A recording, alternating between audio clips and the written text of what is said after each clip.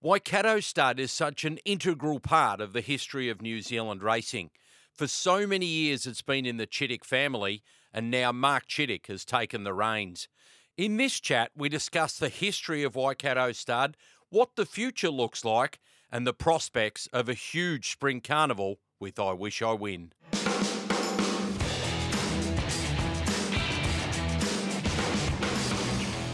Mark, incredible setup here, but before we talk about it, take us back to the history of the place. Originally a dairy farm. Yeah, it was a dairy farm and a piggery actually. Yeah, and so the history goes that Bunker Hunt, who was one of the largest racehorse owners in the world, probably at the time, based out of Texas, he went searching the world, and I've only just learnt recently that he spent 3 years trying to find what he thought was the ideal bit of land to breed horses and Charolais cattle outside of outside of America, and settled on this block here on Tower Road in Matamata. He was some sort of 10 years in ownership and set a lot of it up, and then it went into the public company sort of floating system for 10 or 12 years. Then Elders Australia ran it in receivership for, I think it was 4 or 5 years, and then we were further down the line and we purchased the place some 30 odd years ago. Yeah, so I think about 1993 it was, but it looks remarkably different now to what it was then. Yeah, certainly. And much bigger. Yeah, certainly, Adam. So we purchased 430 acres, back then, 1993. Interestingly enough, we might talk about it, but one of the foals, we took the place over going concern. They had 3 stallions and 50 odd mares. We had 2 stallions and 50 odd mares, and it was a walk-in, walk-out sort of a deal. And one of the foals happened to be O'Reilly. But 430 acres that we originally purchased, and now on this road here we're farming on 1,500 acres and another sort of 500 on the other side of Matamata. So just over time, your dad Gary, and now we'll talk about the transition, but he just kept picking up little parcels of land to grow. Yeah, and first of all, basically I suppose the 4 farms along beside us, they've come into our ownership between those earlier days and then more recently, and then in between those times, 10 or 12 years ago, a bit of land on the other side of town there.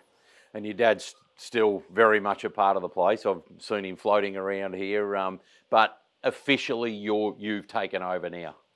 Yeah, 100%. Yeah, look, we worked and developed this place, and ran this place in partnership. When I came up here, I think I was 23. And was it always something you wanted to do? Like you loved it? Yeah, pretty much so. I mean, going back to the step before that, when we were still down in Palmerston North, I was in Ireland at the Irish National Stud. I'd already done some time at Whitton Stud in Australia, where George, our son, is there now, and he did the Irish National Stud as well. And about that same time, Gary went in for some surgery basically on a spinal cord that was pretty major and was going to obviously restrict him for a fair amount of time. So he made the call that I came back and stepped into things there then. And once he came right, we've spoken about it just recently, as our generation's getting to that same stage, and he said, right, well, you can head off again if you want, and I sort of must have made the comment, no, I'm learning as much as what I would anywhere else here now. And so, we went from there and then moved on up here after that. So just give us an overall feel for how big it is now. I mean, how many horses would be on the property? We'll talk about the stallions again soon, and how many foals would be born here each year? Yeah, that's a good question, but sort of. Probably lost count. Yeah, well, it's as we say, and I really do emphasise it. It is a family-owned and family-run business, but numbers-wise, this year 7 stallions, and we're always 5 to 7 one way or another, or 5 to 8 sort of thing. Breed about 200 of our own mares. We'll foal about 300 on the place this year, and I would say 7 stallions this year will breed somewhere between 700 and 800 mares. Our record was up over 800 mares in one season a wee while ago. team of about 35, great team of about 35 permanents, and that swells during the season. And yeah, operating the horse side of things on 1,500 acres at this stage. Having spent a little bit of time here and chatting to a few people, you've got a slick run operation here, and you've got people that are really engaged in it as well. Yeah, I hope so, and yeah, I certainly feel that way. Once again, family owned and run, and also hands on, you know. But the family feel flows to your people. Absolutely. Like I would not expect anybody to do anything on this farm that I wouldn't do. And you know, at this time of the year, it's sleeves up, and we're all into it together. And you know, we have a little bit of a let's say a bit of a theory or a motto. You know, we work hard and we play hard when we get the opportunity. This is the busiest time. I mean, the foals are being born now, obviously, and it's an around-the-clock operation, isn't it? Absolutely, it's full on, and a great team. Like there's another team that starts at 8 o'clock at night that looks after through that night and the foaling of the mares and things like that. So yes, you're right. You're right around the clock, and just it's that starting point for giving every horse that we have anything to do with that every opportunity. I want to talk about some of the special horses that are part of the history of Waikato Stud, if you like, and we'll talk about O'Reilly soon, but Centane. Yeah, so Centane came up with us from Palmerston North at I think about 14 years old, and he was a very, very special horse for me in particular, because he taught me a lot in that around that breeding operation at an early stage of life, and certainly for a period there of probably 5 years. I was the only one that ever took him to the breeding shed, and that was because we were full on and hands on, and that's how it worked out. But yeah, very special horse to me, and a wonderful horse, you know, wonderful sire, wonderful broodmare sire, and you know, just the history still carries on with him now. And then O'Reilly, who you've already mentioned, incredibly gifted horse. Certainly was. So fast. Yeah, certainly was. Obviously, you know, the story's been out there. Most people know that we were trying to get him to the yearling sales, and unfortunately fortunately that didn't work out. Actually sent him to Gerald Reiner's 2-year-old. He thought very, very highly of him. Injured, pulled all the ligaments in his back end. One morning at track work, came back over, raced him here as a 3-year-old, unbeaten here in New Zealand, became New Zealand Horse of the Year in 4 starts. And you know, like even after his racing career, and he was trained here by the O'Sullivans, and especially Dave O'Sullivan, and I'd bring him out every year to see him, and I'd take the rug off him in the paddock, and he'd just stand back and he'd just say, you know, I don't know whether we ever saw the best of this horse. Other special horses along the way, and I know there'll be a lot of them, but the ones that have really meant a lot to you. I suppose, let's say racing-wise, you know, your Starcrafts, you know, he was not by one of our stallions, Speaking of gifted. Yeah, bred him, and of course won Group 1s in 4 different countries, and I'm pretty sure we're still, you know, the only breeders that have bred a dual Group 1 winner in Europe. Slight Chance, you know, really interesting filly, one of the early crops of Centane, little thing, turned out a bit. I think we got 22,000 for her or something. You know, she's still the only filly to have won 6 Group 1s by the end of her three-year-old career ever. And ran in one of the greatest Ladbrokes Cox Plates, like such a strong field that year. Yeah, 100%. You know, so going through there, and even the likes of I Do that we race, she's our most winningest horses, and won a Group 1, and it was a lot, you know, let's say through a pretty tough period of our lives, and she gave us a lot of hope there, and now you go into the recent days, and it's pretty obvious, you know, that there's a pretty special one at the moment. Yeah, so you mentioned though that tough period of your life. That was when you lost your wife Lisa. Yeah, it certainly was. 3 young kids, and yeah, and Lisa was obviously very young, and the old leukemia came along sort of pretty quickly, and obviously you know you're thinking life's going pretty well there. You've got a beautiful farm, you've got 3 beautiful kids, and everything's going well. This is me, and then buddy, bang, you know, and it certainly was. But look, you know, worldwide we had incredible support around us, and you know, you just take little examples like old Anthony Thompson coming over, helping us at Karaka, not only helping us at Karaka, putting on a Waikato uniform in front of house while Lisa's crook in hospital, you know. It was big stuff. Yeah, and there's always the memories of Lisa. She's such a part of the place here, but life's evolved, and you've got the 4 children now, so it's a very content place here now. Yeah, absolutely. You know, Pip came along, and the kids were still looking for a mother figure, and she just stepped in incredibly. And then we were very lucky to, you know, for Charlie to come along, let's say later on in life, and that's just bonded us all together. And now those older kids, you know, they're showing a bit of interest in the game. 2 of them over there in Australia in the industry, and yeah, like it was sort of like back on track, and Pip certainly, let's say, helped us all do that, and she quickly developed the passion and the drive of Waikato Stud, and has enjoyed the success and is a big part of the continued success. So let's get on to some of the stallions here, and we'll start with the rock star Sava Beale, who obviously 8-time New Zealand champion sire, and probably would have won more if most of his progeny weren't pinched to go race in Australia as well. So incredible success story. Yeah, he obviously he certainly is. You know, I think just after last weekend, 134 stakes winners and 32 Group 1 winners. I mean, that's an incredible stallion, and we've talked about his versatility, fillies, colts, women, short distance, long distance, any age, whatever. Now as a broodmare sire, looking pretty phenomenal. Yeah, just an incredible horse. That way that he won that Cox Plate back, you know, and massive turn of foot. You know, ran down All Too Hard and Pero that he gave 5 kilos. You know, and when we bought him, he was a $10 million purchase. Big money at any stage. How did it come about? How did the sale come about?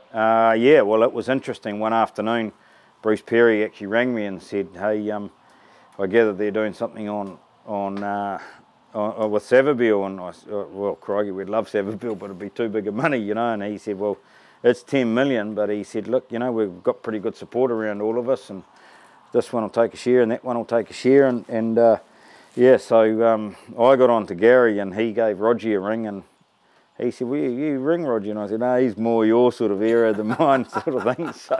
So yeah, he gave Roger a ring and said, "You know, we would have liked an opportunity," and you know, Roger's just the biggest, obviously the biggest believer, advocate, always has been of Savabeel. And greatest salesman racing's ever seen. Yeah, 100%. And he said, "Well, I'd love them to come to New Zealand, but it's a lot of money." And Gary had, you know, the same opinion. "I reckon we could sort of do it." And Roger said, "Well, you know, my guys that are in the horse, they'd retain a bit." And so we went from there, and he rings me back. He said, "I've got people for dinner." It happened to be Megan and Nelson Schick from Windsor Park.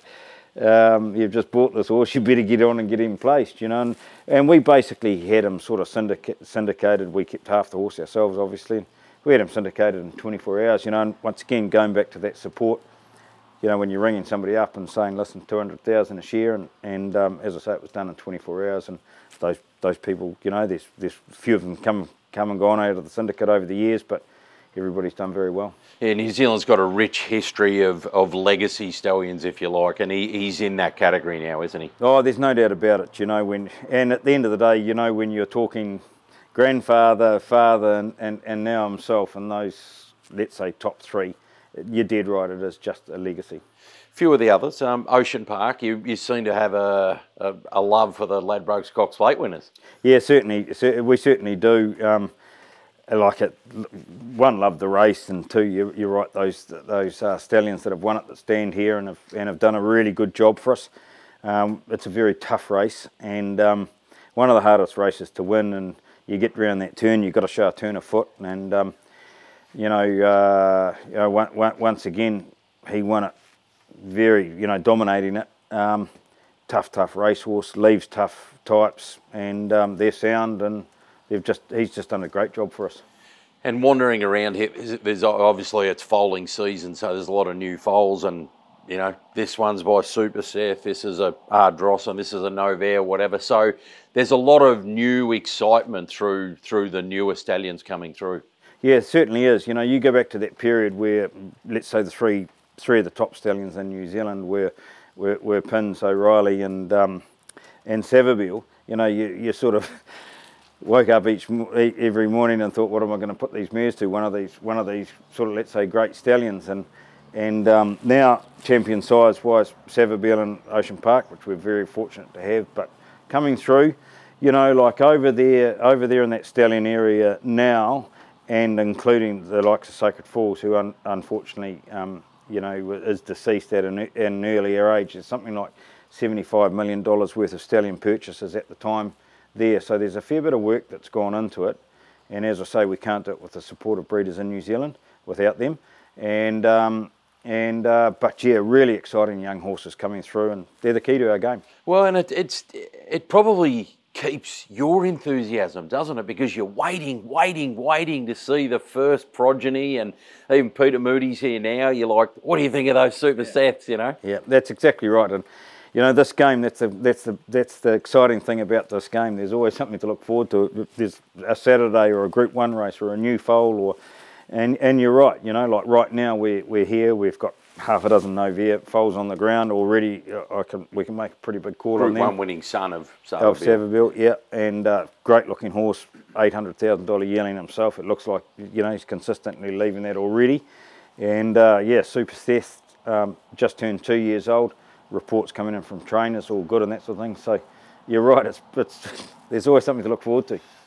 Well, now let's talk I Wish I Win. I've been waiting to get to this because from the most humble of beginnings, well, you must have been, well, devastated, or certainly very sad when you got a foal born with a leg looking like it's about to snap in half. Yeah, absolutely. And you know, when you're breeders, you get what you're given.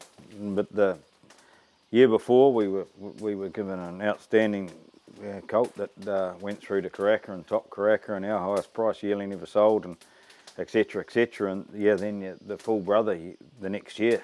One of those moments where I don't know whether to laugh or to cry, but you know, like he was well and truly alive, and there was no problems, let's say, with him getting up and feeding off the mare and that sort of thing. So as I say, he certainly had that will to live, and that's what we were going to let him do.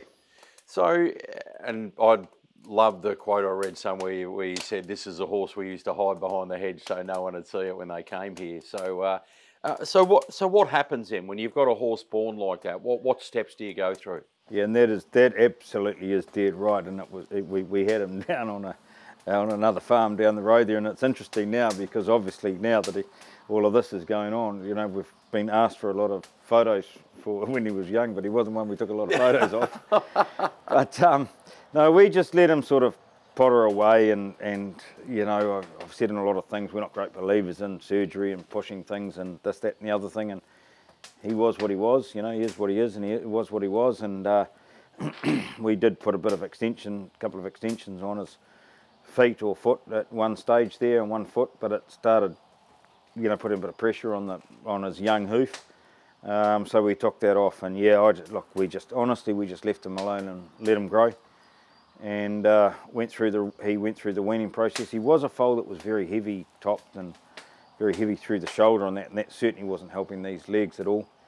So yeah, it's probably the next significant point. We just ran him totally normally as all of the others, and no pressure on him whatsoever. But one thing we did do is we gelded him at about, he was probably 17 or, probably 14 or 16 months old, a little bit earlier than normal. And once again, I'm a little bit of a believer in that with horses like that. Let them grow up rather than out without the effects of testosterone within the system. And then, yeah, just potted away to the breaker and just took each step as it came. And Jamie and Chanel beats and broke him in, and Jamie was like, he doesn't know he's got legs like that. He actually moves fine. And Jamie's a hell of a horseman. And yeah, so then he went out and into him a few times because it was like, well, what do we do? Are we going to go to a track or what? Anyway, he took him to jump outs one morning at Cambridge there, and he lined him up a couple of horses that he was looking to trade. And he rang me and he said, I videoed them, but I won't be showing anybody else that video because I won't be selling those two on how he jumped out. He just left them for dead. And he said, you're going to have to find a trainer for him. So, you know, Te Akau had had been great supporters with the colt the year before, so along he went to Te Akau and won a trial very impressively. At that stage, a couple of Asian sort of buyers, agents rang up, and I said, you can have a look if you want, but I don't think you'll be buying him. Only one rang back and said, crikey, I see what you mean. Had us made our first start down at Manawatu, won by 4, and on we went from there. Yeah, and then there were obviously high hopes at the time, but perhaps didn't reach the absolute potential you might have thought from that great start. Yes, well, interestingly enough, as a 3-year-old, when you look back and we went down to the 2,000 guineas, and it was an honest run, but it certainly wasn't top shelf sort of run. And looking back now with, let's say, where we're going and why we're talking now, going into the best sprint race in the world, maybe that 1,600 back then even, let's say, wasn't his style. I mean, sort of who knows, but yeah, certainly we were racing in those races, but we obviously weren't winning them. And then you get to the end of the 3-year-old career, and I guess in reality you got to decide, if you haven't got a star here, you felt there was more opportunities in Australia. Yeah, yes, that's exactly right, and we did sort of think that sort of second, third tier stuff over there still worth a lot of money. He was a gelding. He's not a typical sort of horse in our racing team. They're mostly females that we're keeping the breed out of. But anyway, and Peter and I spoke, and he and I sort of jacked up a bit of a situation that suited both of us, and over he went with no expectations that we would, 18 months later, we'd be looking at an Everest. It's pretty cool, isn't it? So when did you first get a call or a vibe? Because Moods plays his cards relatively close to his chest, but when did you start to get excited? Yeah, well, obviously those first couple of runs in Melbourne, it was like, goodness me, we mightn't be out in the country, we might be in the city. The Toorak was an interesting run, and Drew Wide probably, let's say, wasn't at his best, but Moods has spoken about a bit more of a gap, when you're learning with a young horse like that. And then up to the Golden Eagle, and we discussed Cox Plate or Golden Eagle, and I was very happy to go Golden Eagle as a 4-year-old. There was plenty of time to take on the big tough stuff later on in his life if that was the case.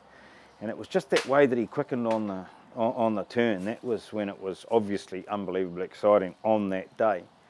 But then going on to the next preparation, and when Peter and I had a bit of a yarn, and he said, you might think I'm mad, but I'm quite keen to try out these sprint races, the shorter distances. And I said, because he liked the straight, didn't he? That was his whole theory. Yeah, and it was that turn of foot, that quickening. And I said, I don't think you're mad at all, and what have we got to lose with the gelding? It doesn't actually sort of matter. Like, if we've got it wrong, no worries, start again, And yeah, we went from there. And the morning of the Lightning, he said, today will just be like a trial for him. It'll be all over too quickly. Well, he gets beaten by an inch, And then obviously the Newmarket was a good run. I think a couple of things didn't sort of suit him that well. And then into the TJ Smith, everything fell into place. Apart from that weather, we were a bit worried about that track, but it's just shown he's so versatile, and as we say, that massive turn of foot. So just going back to, it all happened so quickly, didn't it? You weren't sure what sort of horse you were even going to have in Australia, and then really in the space of about 6 weeks, you then got the trainer saying, well, maybe we'll look at a Ladbrokes Cox Plate. Yeah, 100%. And when you think about it, as we sit here and film this today, tomorrow was his first run in Australia, so it's 12 months. 12 months this has all happened. So you're right. So, hey, have we got an incredibly versatile horse, or have we got a sprinter? We don't even know that yet, which is great. Yeah, and I know Moods has talked about this a lot, and you've been through it, but on what you've saw last campaign, the sensible option is to try the sprinting this campaign, and then who knows where he'll end up in another 12 months. Absolutely. When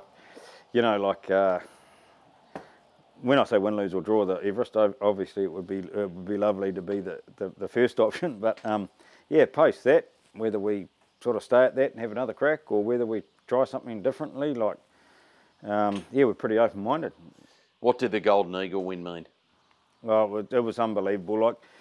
We were. It's a very, very busy time of the year and obviously what we do. Hard to get off the farm. And it's one of those sort of situations in a big race like that during the middle of our season, big time, is you know, like if I go over to Australia and win it, I'm sort of celebrating over there with a small team when the rest of my team's here working their butts off. And if you go over there and lose it, you'd rather be back here working. If you're at home and don't win, you go back out to work. If you're home and you do win, you party with those that are working really hard and a massive part of Waikato Stud, and that's what we certainly did. And so where did you watch it? Yeah, our little the White Horse Inn, which is just a small sort of call it tacked up It's kitchen, bar, cafeteria, whatever you'd say. Exactly, coffee in the morning, beers in the afternoon, whatever you feel like. And yeah, we got our work and our bits and pieces done, and we all sort of gathered. We had a few sausages on the barbecue and that sort of thing, and we had a couple of Aussie mates over here, and yeah, they were the ones videoing, and when he just turned on the afterburners at the top of the straight there, the place went nuts.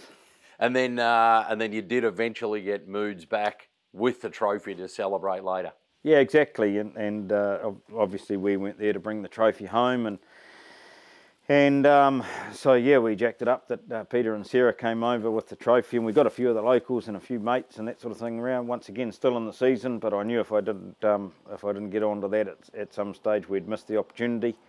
And yeah, we had them all, let's say, behind closed doors, enjoying a nice drink and that sort of thing, and they all started wondering what we were there for, and then we opened the doors, and here's Peter with the trophy. So yeah, we had the chance to celebrate again. The Everest is such an interesting race for a Kiwi to be such a big part of, because I mean the history of New Zealand is about producing stayers or middle distance horses, isn't it? So the Everest probably has never really been on your radar. Absolutely 100%, and it's been a great learning curve, because I didn't think I'd ever have to learn about the Everest, because I didn't think I'd be having a runner in it. But and it's been a great experience, and just that hype. You know, usually you're heading towards a Group 1 race and you're excited about it, and I let's say really start thinking about it and getting a bit wound up from probably the Monday, Tuesday leading into it. But you know, this build up and the enormity of this race and the whole event, it's just incredible to be involved in, and especially with him. And I love how with this partnership with the New Zealand Tab and Entain for the slot in the Everest, the nation feels part of this horse now. Absolutely. So that we were in negotiations with various slot holders, but when this opportunity came along for it to have a New Zealand feel, obviously it was worth sitting to see what this was going to be all about, and it worked out great. Let's say it's a great partnership. It was a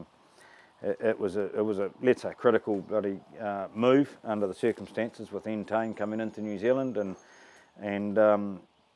having that New Zealand feel, and certainly the vibe that's building up within New Zealand. As I've said before, I go into the gym in the morning there, and these guys every morning are like, "How's our horse? It's not your horse, it's our horse now, you know." And we've got a little function on tonight, and it's all about the local community and him, and it's just fantastic. And you drive past some of the local tabs, and a whole window is "I wish I were in." Yeah, that's right. There's a bit of a photo comp going on at the moment of which tab and where. So no, it's really exciting. But going back to your first point there, Adam, you know, with the sprinting thing, you're dead right. We don't have a reputation for that.